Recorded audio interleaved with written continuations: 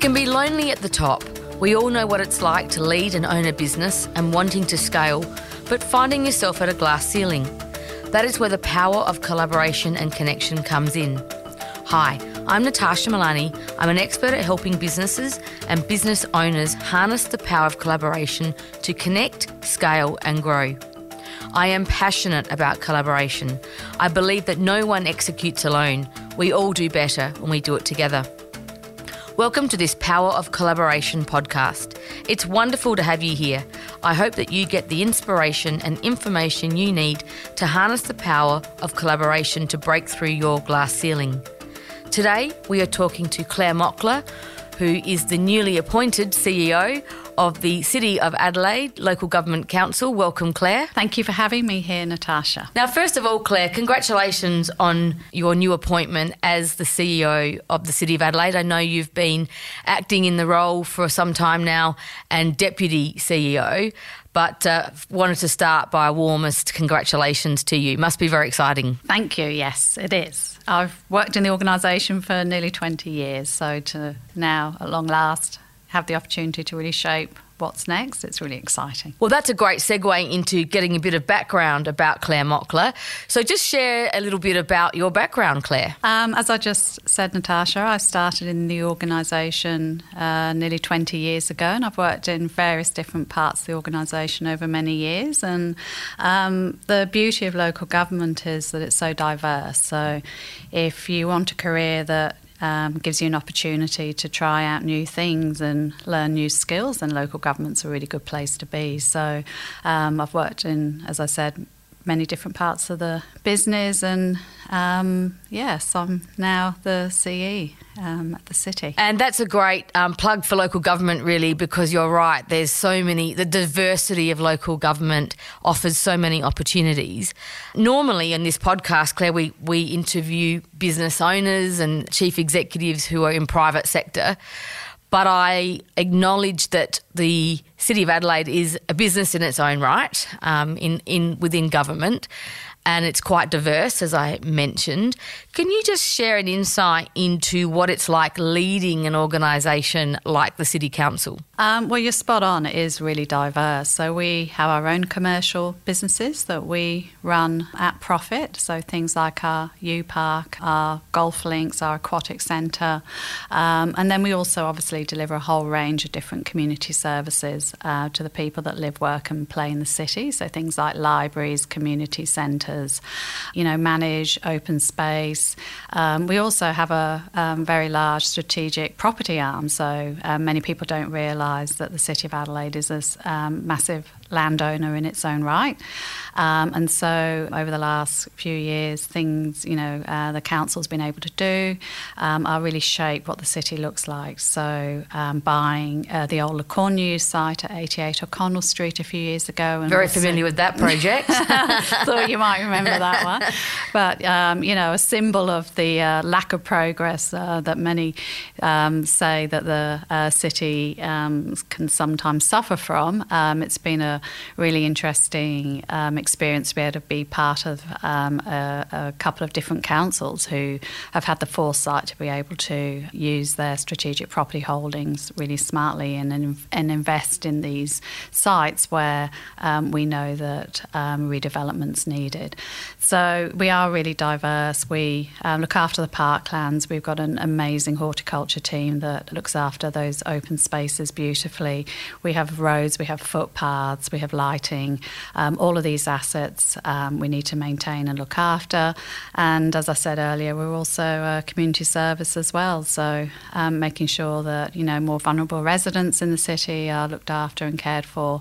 We're really broad in terms of what we have responsibility for.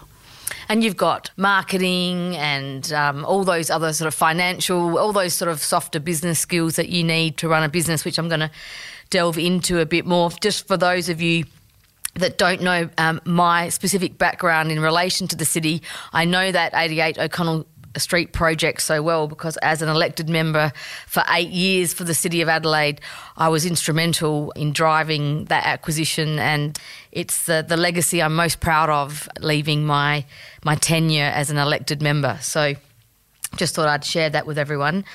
So leadership within a large organisation, a diverse organisation, can you talk to me about what are the qualities and how you build skills in terms of leadership? It's certainly changed over the years. So one of the things that's really important to me is I recruit for values and less around skills. So what's really important is from a values basis and a behaviour basis, can I work with this person? And as an organisation, we, particularly in the last year, have really focused on making sure our values are at the forefront of our approach to how we do things. So one of our values, funnily enough, is collaboration. And so what we do as senior leaders is talk quite openly and transparently with our people around, if I, say that collaboration is really important to me, here's what you will see. So, and then we ask our people to hold us to account. And if they don't see the behaviours that we've said that we will live up to, then please do call it out and share it with us. Leadership at the city has, really focused around the values. But from a skills perspective, we also are really fortunate in that we make sure that every staff member has a, personal development plan. And as I said earlier, because we are diverse, it's really, it's a much easier sort of proposition to be able to attract people into the organisation because they can see that there's opportunity for growth. They can see that, they might be running a customer centre, but if they're really interested in, a different part of the organisation, then there's opportunity to be able to grow and develop within the organisation. And of course, 20 years, I didn't start in a senior leadership role at the city. I started just in parking administration in the old regulatory services team. But, if you want to try new things and get out of your comfort zone, then as an organisation, we enable that to happen. And it's through those types of experiences that you grow and develop and pick up new skills and, one day end up potentially being the CEO. A great story. I really like that point you make about recruiting on values. I think that's a great tip for any business leader to think about how they create those values, instill those values throughout the organisation and be beholden to them, as you mentioned. In terms of leadership and connecting to how that drives strategy within the organisation, can you share...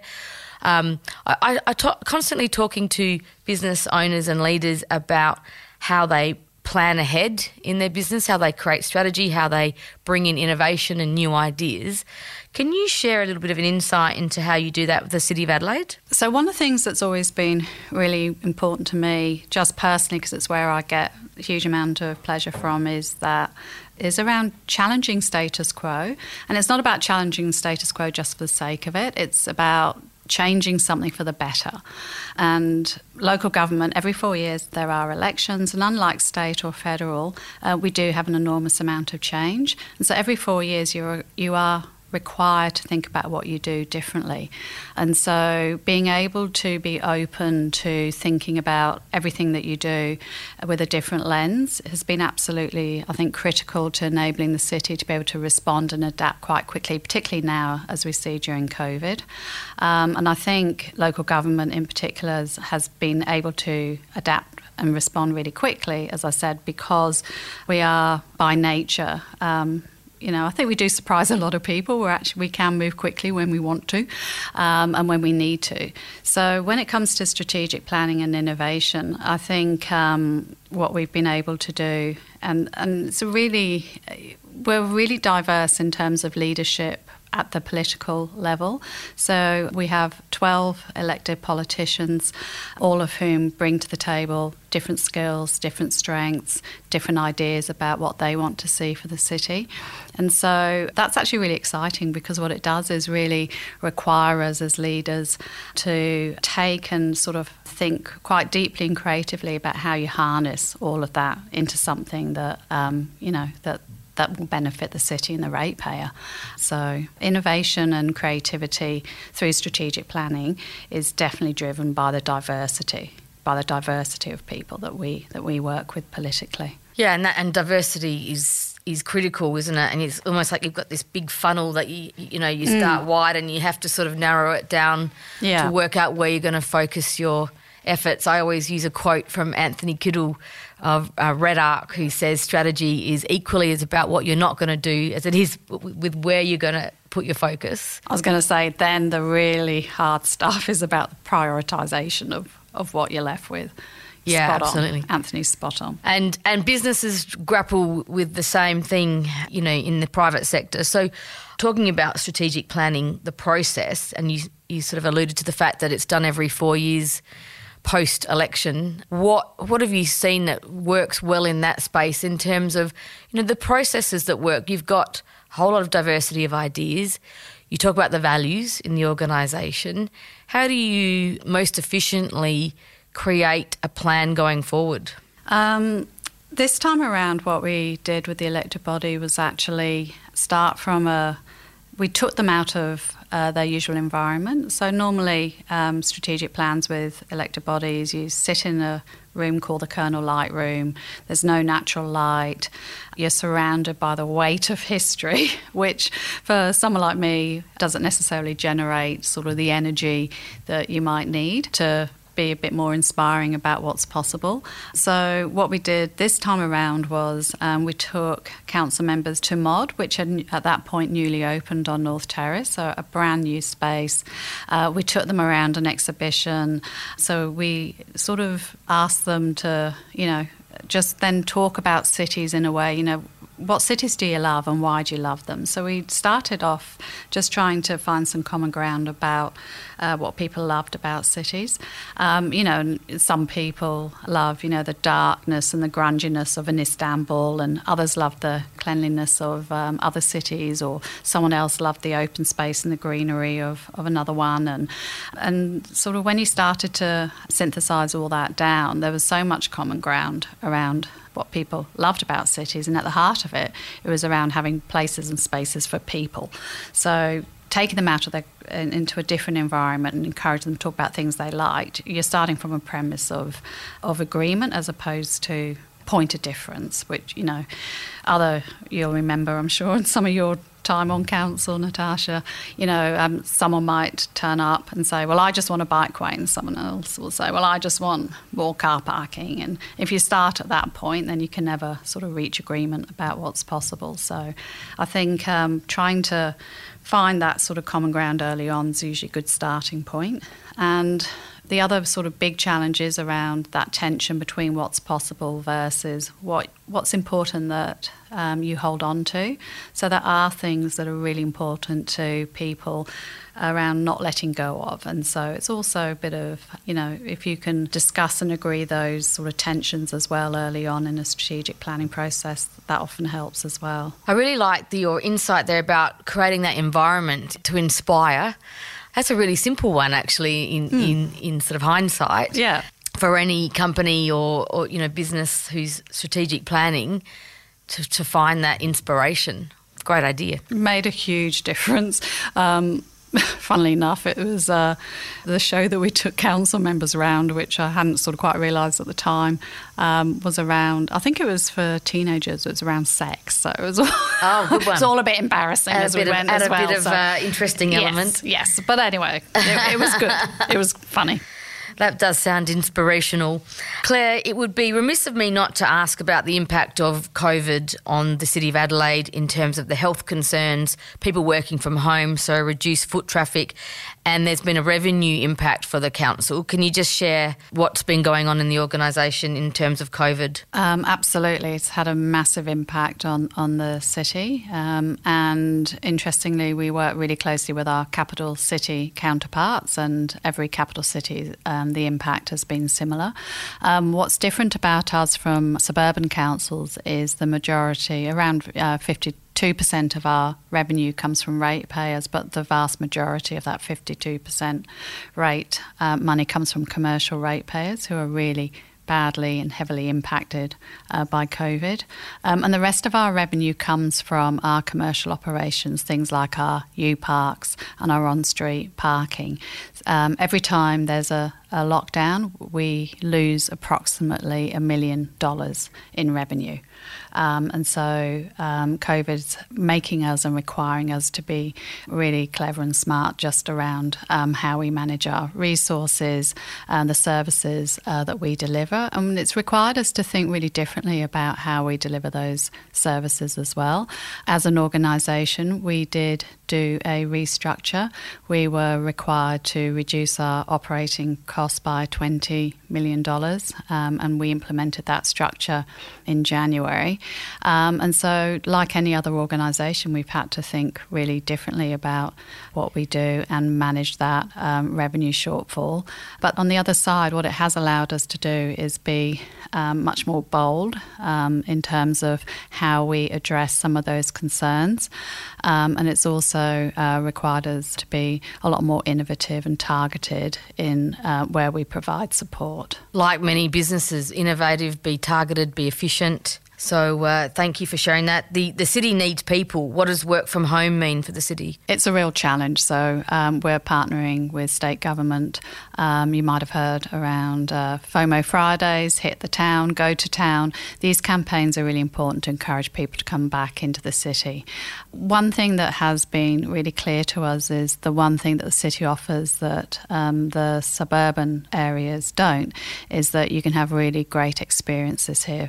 During Fringe and Festival, you can go and hang out in parklands and see great events. And so making sure that those types of things are still on offer is going to be, I think, the point of difference for the city, and it will encourage people to come back. People are hungry to be able to go and experience an event or a show, and the city does that brilliantly. So playing to our strengths around that is, I believe, the way that we'll continue to grow. There are so many great strengths. You remind me of my my campaign slogan, creating a city to live, work and play. It's really important to get those people into the CBD. Now let's move on to collaboration, my topic that I'm passionate about and the theme of this podcast. It's really important, I always found, for council when I was there, to collaborate with a whole range of different stakeholders, federal government, state government and industry. So I'll get you to talk about collaboration in general, but I want to hone in more on the collaboration with industry. I'm sure some of the listeners of this podcast might be interested from their own opportunities from a business perspective. Talk to me about, you said it's a value in the council, collaboration. How does it play out? Really good question. We actually, by necessity, as you've described, need to collaborate really broadly and deeply. And people always find that it can sometimes get hard when the outcome is quite clear, but the two sides of the collaborative arm aren't necessarily being able to find that common ground. Really, really good example where we work closely with industry to try and get a great outcome was around mobile food vans. This was hugely divisive a few years ago. What we found internally was that the staff that were leading the programme had sort of shifted from, the sort of public servant mindset to becoming real advocates for the vendors of these mobile food vans, and sort of had gone down this path of advocacy internally. And what it meant was the industry groups who had responsibility for the bricks and mortar businesses weren't, getting listened to. So what I did when that challenge was thrown at me was take it away from the expert and the advocate internally, give it to someone who I knew was just a really good collaborator, someone who was brilliant at policy, and ask them to work on developing a policy with industry and with ratepayers and with the sector, the mobile food van sector, to come up with some guidelines and policy that could enable everyone to be happy. And so it was just around the outcome, everyone was clear, was, being able to allow mobile food vans to operate, but making sure that the person internally who was leading that didn't necessarily have that vested interest. And then working with industry to make sure that the right voices were in the room. Often I find that there's poor outcomes or industry that's, really hasn't been worked with or listened to, it's often because we've approached it from a advocacy perspective internally as opposed to outcome. So it's just keeping an eye on things like that and making sure you've got the right people with the right skill set leading it. Interesting. That's an interesting insight. During my time on council, I was always an advocate for public-private partnerships, the opportunities for industry to work with local government through partnerships, and obviously there's tender processes and the like. And I'm sure that some listening want to do business with local government and have to go through certain processes. Can you just share an insight into how council... I know council's always keen to do partnerships and engage with industry. 88 O'Connell is a good example now. For those that are listening and going, it's sometimes too hard, can you share an insight into what they might want to think about? Yeah, I do hear that a fair bit, that, working with the public sector is too hard, and so people tend to run a mile before ever trying to work with us, having worked with us once, never again. I think we have some really good examples of where we have worked with private sector to do things that at the time people said weren't possible. Something really simple like the tree climb in the South Parklands. So one of the things we always try and help the private sector to understand is there needs to be some sort of public value created as part of the partnership. So asking those sort of questions really early on around, well, what's the public value as a result of this partnership? What will that look like? What will it be? As long as you have those conversations early, it makes it a lot easier. We were told that there's no way that we'd ever get a tree climb in our parklands, and yet it's one of the most popular things now for people to come and do. The numbers have been off the scale. It's been so sensitively designed and, really highly valued, but it's delivering huge attraction to an area of our parklands that no one ever really went to previously.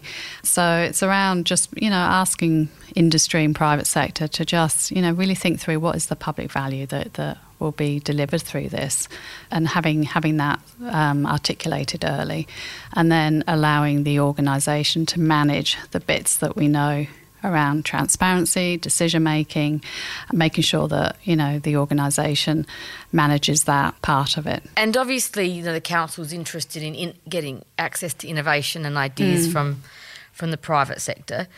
Let's hypothetically say someone's got an idea and they want to, as you say, there's public value and there's an opportunity for them to have that conversation. Do they then, once they've had that, does it then have to kick into a tender process? It depends. It really does depend. Another example of where we didn't have the answer but we knew that there was a problem was our 10 gig network. So we'd heard lots of feedback, particularly from medical institutions and from North Adelaide, that being able to access really high, quick data network was going to be critical to their business's growth. But we didn't know what the answer was, so we just went out with an expression of interest with the problem and looked to the market to give us a solution. And as a result, we've now got 1,000 buildings all connected to this 10 gig network, which is one of the fastest in the world. So it's challenging us as an organisation to be open to solving some of these challenges. It would have been too easy for us to have just said, well, actually that's all hard and it's not our role, it's not the business we should be in, that's someone else's job to do.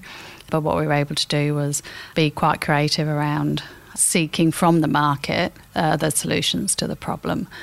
The other way that we manage it sometimes is through unsolicited proposals, although as a policy that is on hold at the moment with the council. But, as long as the idea can't be replicated, then you can sort of enter into discussions with council and administration just around getting that idea up and running. And how important is it for business and industry to be familiar with the strategic plan of council and form relationships with the people within the organisation?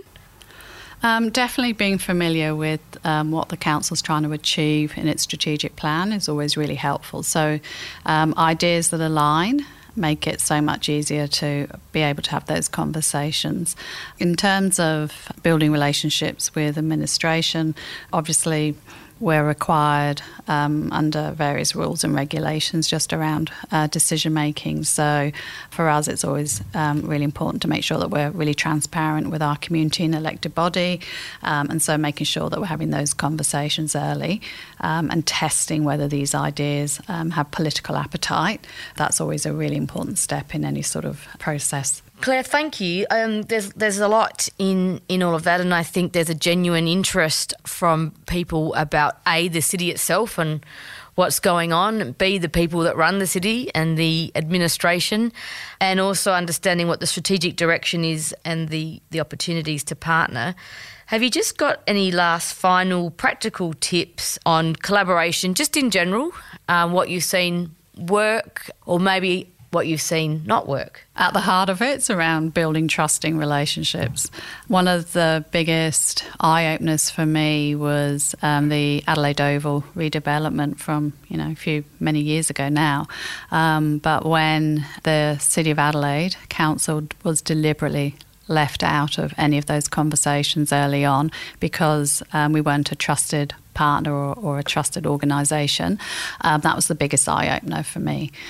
So as a result of that, I have always pledged to make sure that at the heart of any sort of relationship, it's got to come from a place of trust, which means you've got to be open, honest and respectful. And I think as long as you come from that starting point, anything's possible. Great insight. Trust is one of my favourite words, and building those relationships, and I'm really grateful for the time you've spent today as you've highlighted that collaborative partnerships, when we all do it together we do it better, which is another one of my mottos. Spot on. At SA Leaders, we are all about collaboration and community. If you're curious to know more about how we help businesses and leaders just like you scale and grow beyond their glass ceilings, then visit our website at www.saleaders.com.au. And please don't forget to subscribe, share this podcast with your network and write a review if you really enjoyed it. This has been an Audiosity production. I'm Natasha Milani and I look forward to chatting with you next time. Happy connecting and see you soon.